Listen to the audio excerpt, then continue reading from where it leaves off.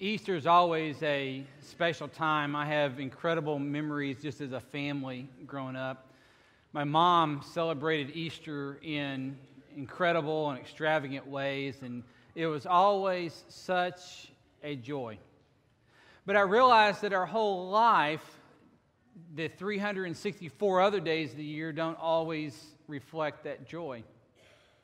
And so the Easter message, this idea of rise and shine, is incredibly practical for us because it is the way that we get to exist in this world by the invitation, the gracious invitation of God that loves you so much.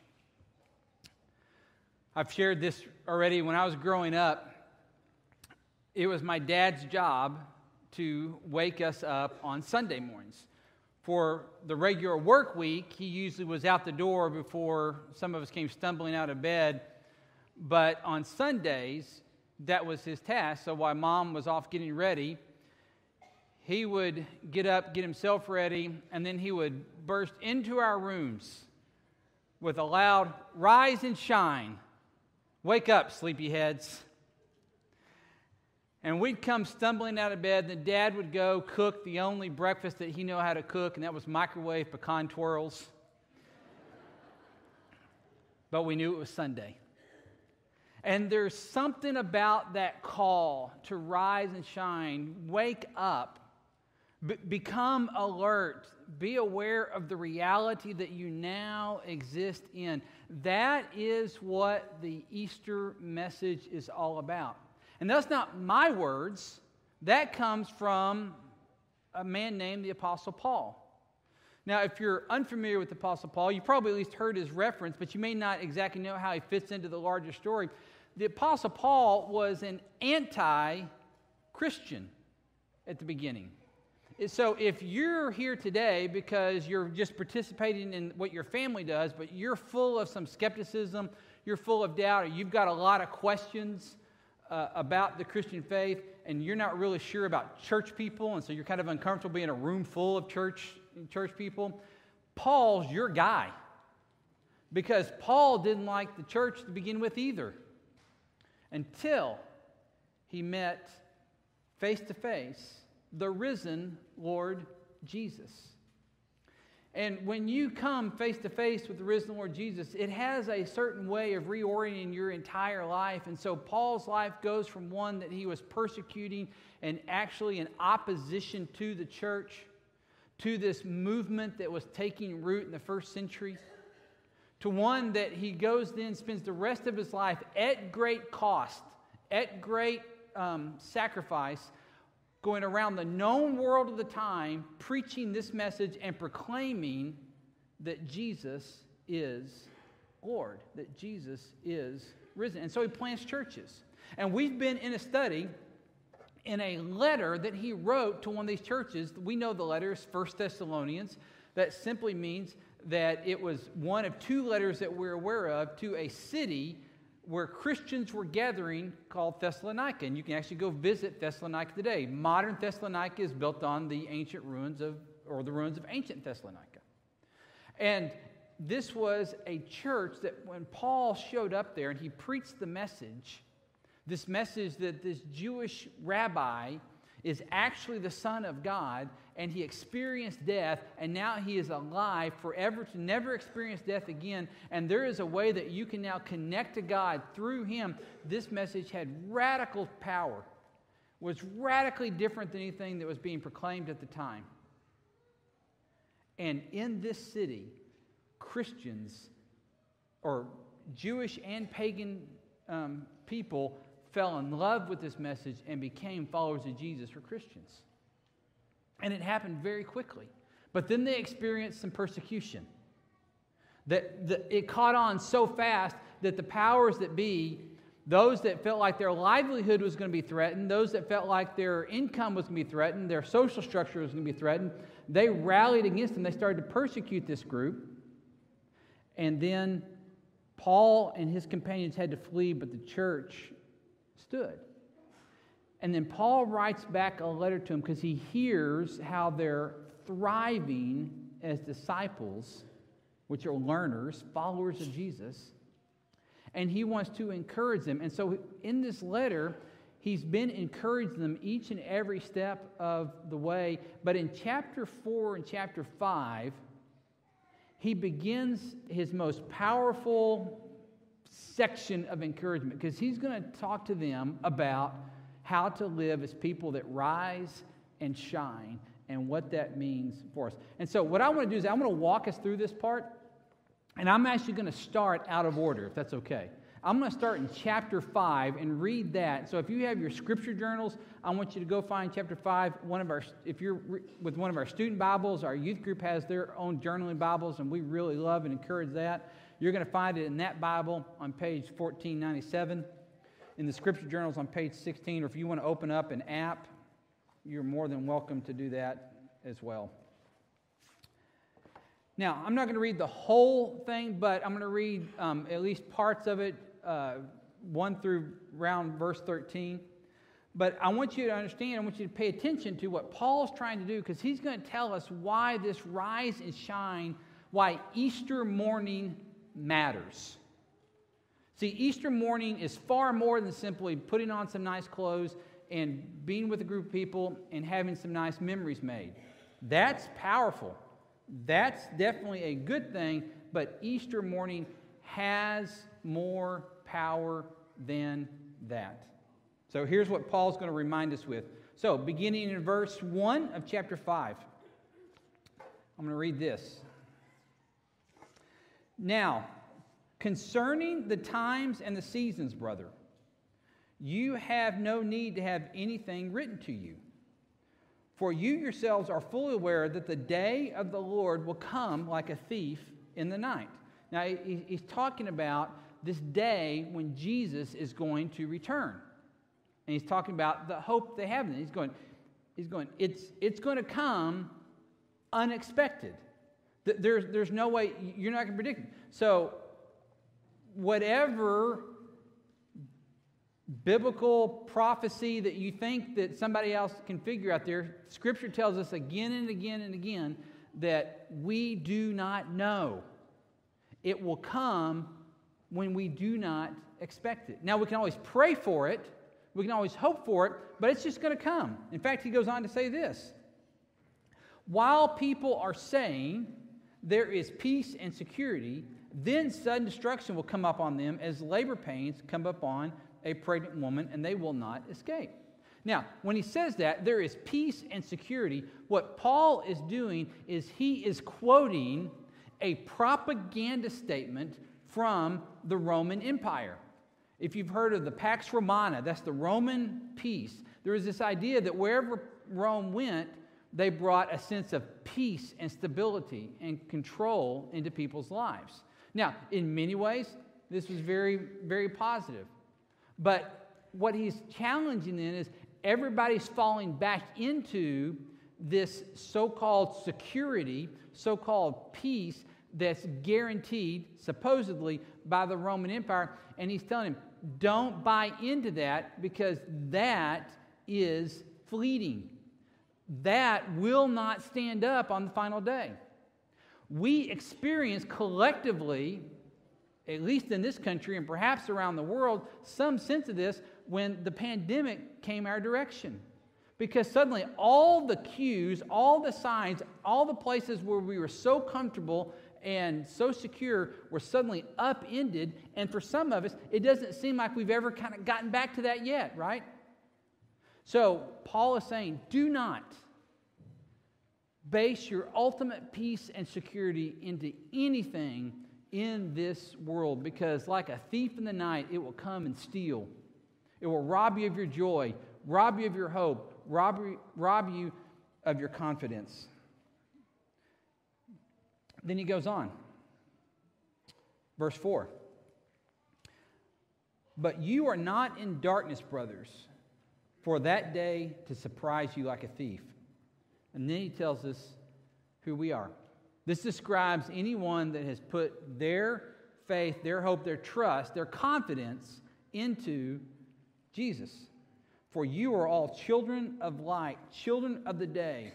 We are not of the night or of the darkness. Now, Paul did not understand zombies, but this is kind of a zombie reference, okay? You have an awareness as Christians, as followers of Jesus, there is an awareness of what reality is. We're not simply the walking dead. We're not simply going through motions. You're children of the day. You're children of the light. It's time to, Paul would say, rise and shine. It's time to live this way out, knowing full well that, yep, there may be some struggles around you, but there's a new reality. And this is what he's encouraging them to do. Goes on, pick it up in verse 8. For God is not destined for wrath, but to obtain salvation through our Lord Jesus Christ. And now he's going to restate the gospel. Who died for us so that whether we are awake or we're asleep. Now hold on to that word because we're going to come back to that in a second. We might live with him. And then he ends this passage, therefore encourage one another and build one another up just as you are doing. This is the second time Paul's going to encourage us to build one another up, encourage us with these words. And what he's doing is he's saying, this day that we're talking about is coming. And he's describing, and here's where we're about to go. In chapter 4, he describes the final Easter day. He describes what the next Easter day, when he finally comes, what that's going to be like. And he's saying, there's where you put your hope. There's where you put your confidence. And so if you would, we're going to follow Paul's encouragement, his teaching. And so using the words that Paul has for us, we're going to encourage one another with these words. So if you would, back up now to 1 Thessalonians chapter 4. I'm going to start in verse 13. And this, I will be reading major portions of this because this is so good, such good news. So Paul, trying to encourage them, and them understand that they are under persecution. So life is not easy for them. They are struggling. This is not a feel-good letter written from a man in the lap of luxury because he got some kind of publishing deal. Paul is writing this from prison to them, wanting them to be encouraged, and they're struggling. But he says, but we do not want you to be uninformed, brothers, about those who are asleep, that you may not grieve as others do who have no hope. For since we believe that Jesus died and rose again, even so, through Jesus, God will bring with him those who have fallen asleep.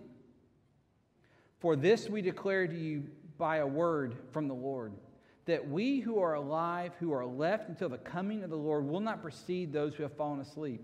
For the Lord himself will descend from heaven with a cry of command, with the voice of an archangel, with the sound of the trumpet of God, and the dead in Christ will rise first. Then we who are alive, who are left, will be caught up together with them in the clouds to meet the Lord in the air. So we will always be with the Lord. And then he has this statement again. Therefore, encourage one another with these words. So Paul is laying out this idea of hope. So I'm going to give you a broad concept, and then I'm going to tease it out in three different ways. Because remember, Paul is saying, do not put your peace and security anywhere else. Don't trust any other organization, any other entity, any other person, any other financial status, any other way of accumulating wealth. Whatever it is that you're finding your security in, Paul would say, here's where you find your security. Here's where it cannot be shaken or stolen from you. And so the first thing I would have you do is, we're talking about in this series that we've been in, that everyday disciples, that ordinary people like you, like me, can follow Jesus and we can have this extraordinary life. And so the message that I want you to walk away with today, if you don't hear anything else, this is from Paul. Everyday disciples live in Easter hope every day. Paul is letting us know that Easter is not just a day. Easter is a way to live. That's what Paul says when he says, I want you awake to understand this reality. Don't become numb. Don't become desensitized to this. Wake up into this. Be alert with this. Because there's an Easter hope that doesn't affect you just one day a year, but every single morning you can wake up with this Easter hope because of what Jesus has done. And here's where Paul's going to teach us. So, first thing that I want you to do is I want you to go back and I want you to look with me in verse, let's go back to verse 13. But we do not want you to be uninformed, brothers, about those who are asleep, that you may not grieve as others who have no hope. Paul's going to continue to hammer this again and again and again. Now, let me be clear on the promise that he's making here. He is not saying that Christians will never struggle. He's not saying if you follow Jesus, you will never get sick. He's not saying that if you follow Jesus, suddenly your life gets really comfortable and successful. See, I have had to do far too many funerals where we prayed long and hard for a beloved sister or brother that believed deeply in Jesus, and even though we prayed, we still had a funeral. So you could be left with the question, where was God? Where's all this happiness that we're supposed to have? God never promises happiness. Remember, Paul doesn't say find your happiness here. He says find your peace and your security here, and it's on a bedrock. And so the promise is not the disciples of Jesus will never grieve, but disciples of Jesus and disciples of follower, but we grieve with hope. We can know hope. And that's a different reality. This is why it is not uncommon for me to say at one of the funerals, in fact, we've had several funerals here even recently, some dearly beloved members of this church. And it was with all confidence I could say at the funeral that today is bittersweet. It's bitter because we do grieve. And to pretend like we don't grieve would be a falsehood. But we do grieve, but we grieve with hope because we know the tomb is empty. And what we know then is that it's not a goodbye. See, we don't grieve with despair. See, that's what the world does. The world grieves with despair because when it comes up to a funeral, that's the end. That's the goodbye. For those in Jesus, the Easter hope that we get to live in is that goodbye is transformed into a see you soon. See you again. That's the hope that comes. That's the Easter hope that we get to experience. The other thing that I want to pay attention to is those that say, notice the word asleep there. And if you'll walk through this passage, you'll be amazed at how many times he says asleep. And he keeps talking about when you fall asleep, or those that have fallen asleep. You may not be aware, but in your New Testament, the predominant word for the idea of death, for those that are in Christ, is the word sleep. So, he is taking on death in every turn.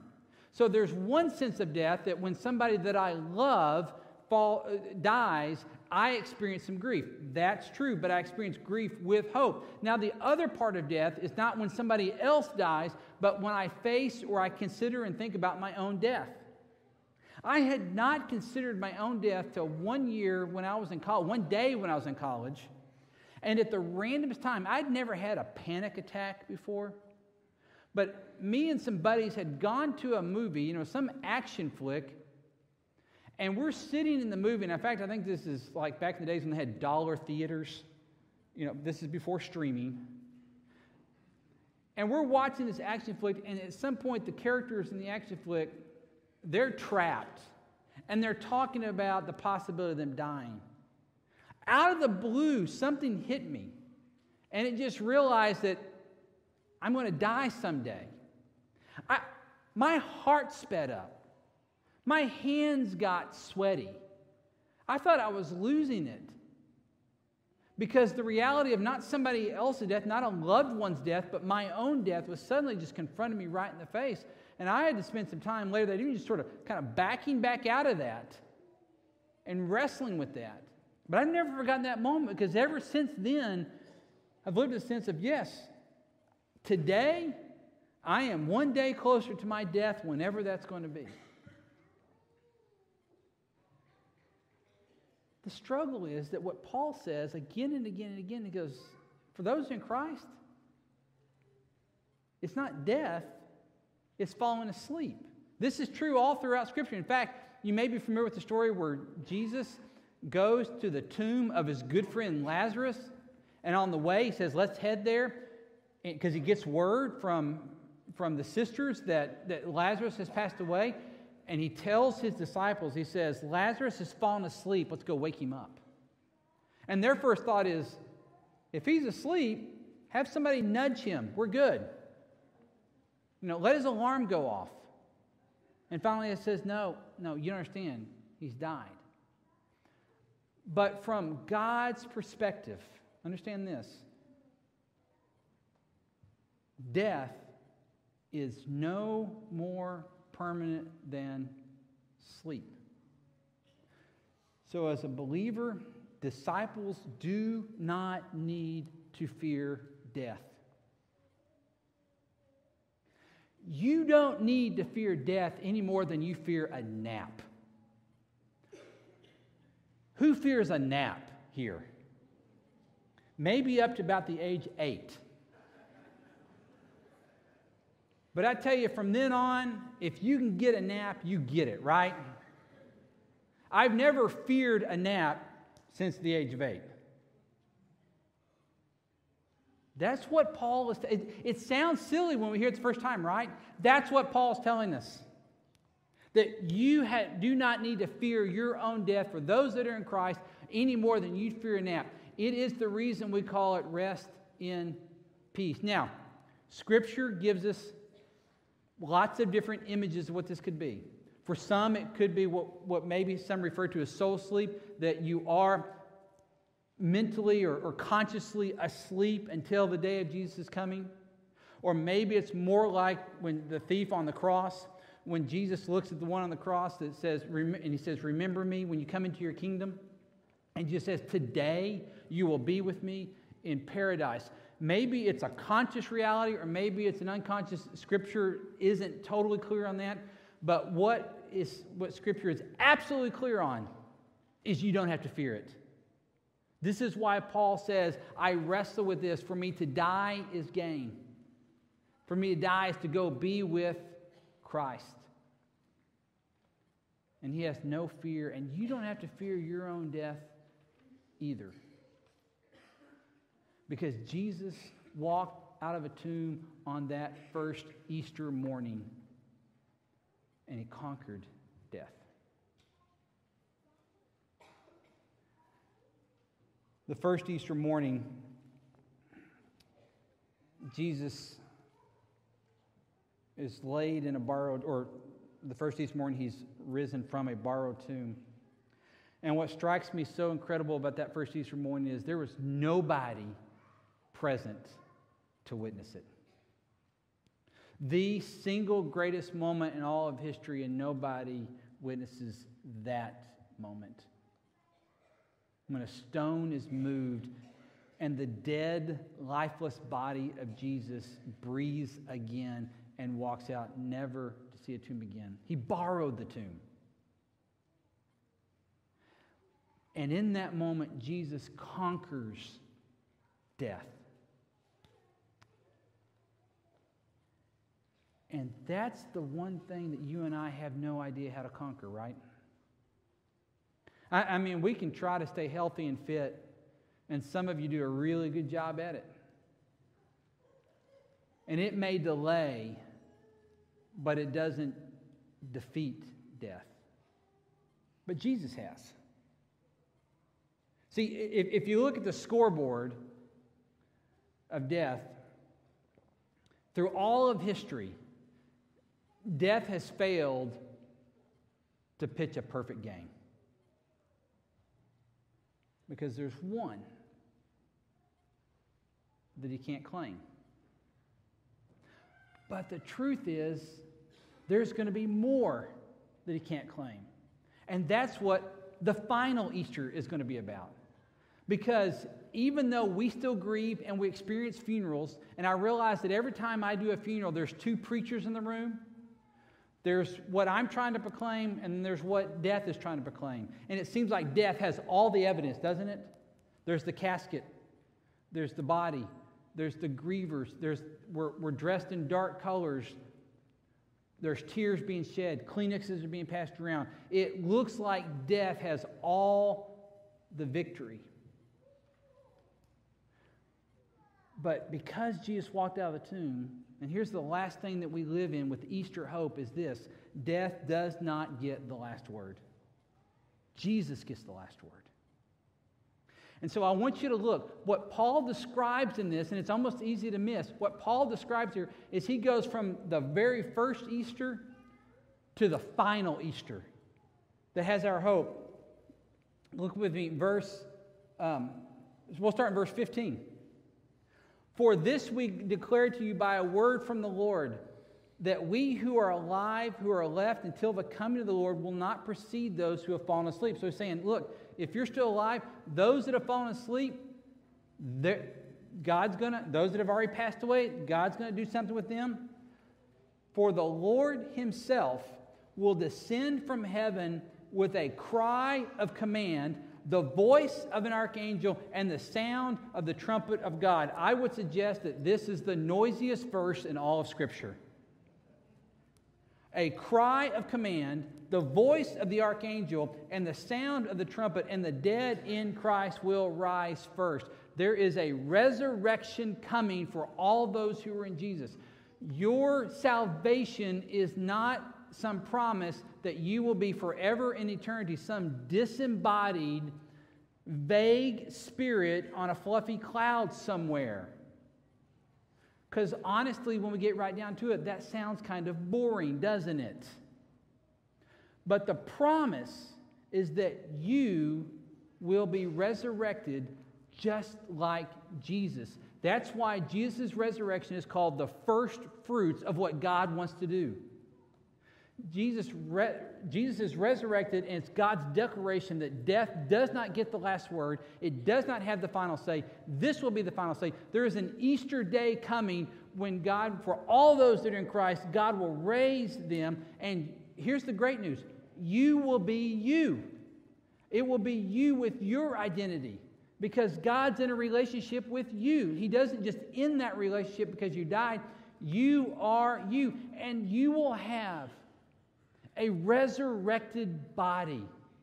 And whatever your limitations are now, whatever your pain and your struggles and your arthritis and your decay and everything else is now, you'll be whole in a way that you've never been whole before. I plan on dunking a basketball on that day.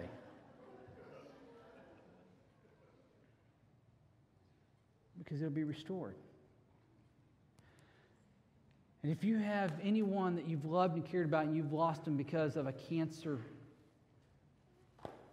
or because of a dementia or whatever debilitating disease has afflicted them, they'll be whole in a way that you can't even begin to imagine right now.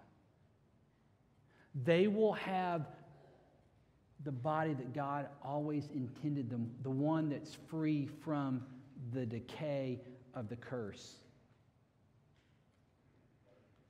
And what strikes me about this verse is the first Easter, when Jesus walks out of the tomb, nobody's there to see it. The final Easter, nobody's going to miss it. It will be loud and proud and pronounced. And it will come with a shout. Now, I don't know exactly what the cry and the command is, but I'm not going to be surprised if it's not rise and shine and live this way. See, death doesn't get the final word. I read a fascinating story about a lady in the Middle Ages named Greta Schmidt in Hanover, Germany. And she was a convicted atheist. And she did not buy into this idea of the resurrection. So she left. Apparently she had some means, and she left instructions in her will that when she was to be buried, her tomb was to be sealed tight. And so she left instructions to be buried 15 feet down, covered in a stone, concrete type casket or sarcophagus. Huge granite slabs laid on top of that, and then just to prove her point, the granite slabs are strapped down with iron. This is sealed up tight, and on it she had imprinted the words, "This tomb must never be opened." Because she wanted her tomb to be the last word that the resurrection is not possible. You probably shouldn't dare God that way. When they're constructing this tomb and sealing it up, they were unaware that an acorn had fallen in to the tomb. And an oak tree began to grow. And over the years, as that oak tree grew, it created enough pressure on those granite slabs where they popped the iron straps and pushed them aside, and they call it the resurrection tree now in Hanover, Germany, in this cemetery. And in the middle of the tomb that should not be opened, life happened, because the resurrection says death doesn't get the last word. So we may grieve, but we grieve with hope. And we don't need to fear death anymore, because it doesn't get the last word. As I thought about this Easter day, I often think about one now 8 years ago, when in 2015 I lost my mom. And then just a few months after that, as I'm still processing the grief, but grief with hope, I had an opportunity with Doug Wheeler and Dave and Donna Kelly and some others to travel to the Holy Lands. And one thing that I got to see in the Holy Lands was a picture of this tomb. This is known as the Garden Tomb. It sits right outside the walls of the old city. Now, I don't know whether this was the tomb, the actual tomb or not. But I've got to tell you, it was a profound experience to sit in front of this empty tomb shortly after my mother had passed away. As I'm processing in grief in this moment, I can remember God placing this 1 Thessalonians 4 verse, that the dead shall rise, that there's another Easter day coming, and because of that, we have hope and we need not fear.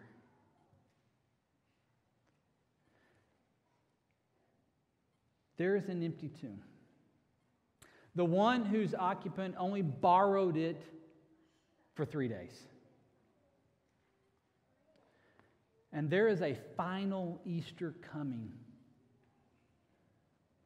where God's going to shout to the world, and all of his believers, all of those that have put their faith and confidence not in Rome, not in the United States, not in some political party, not in some financial standing, not in some sort of status, but have put their confidence in the empty tomb.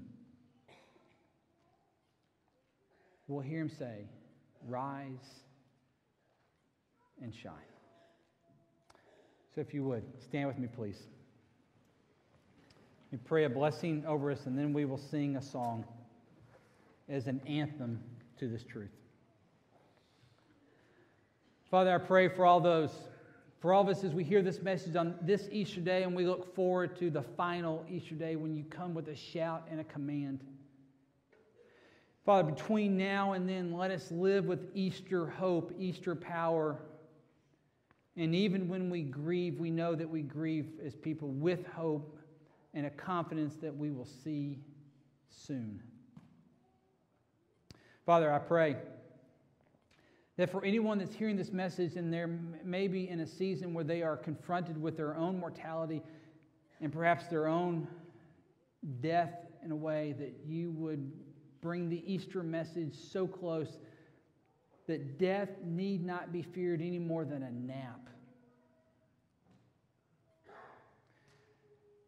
And then you would tell us that death does not get the final word, but Jesus does.